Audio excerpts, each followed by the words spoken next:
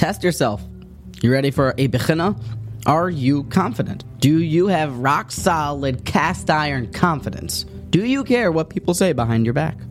Do you have unbreakable self-awareness? Do you have a strong self-image? Mesilas Yesharim Ramchal tells us in his opening thesis statement, our job is to discover our own individual chovaso ba'olamo, our mission in our world.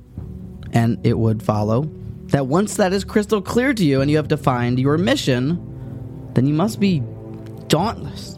You must be unyielding. You must be tenaciously searching to acquire that goal. This is why confidence is so important. You mustn't care what anybody has to say about what you are doing to reach your mission.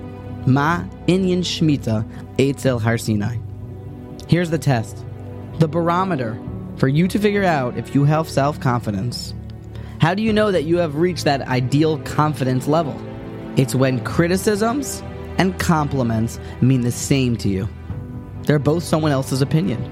They're both nice ideas, but they have zero affiliation to what I'm actually doing here. Define, clarify, and attack your mission.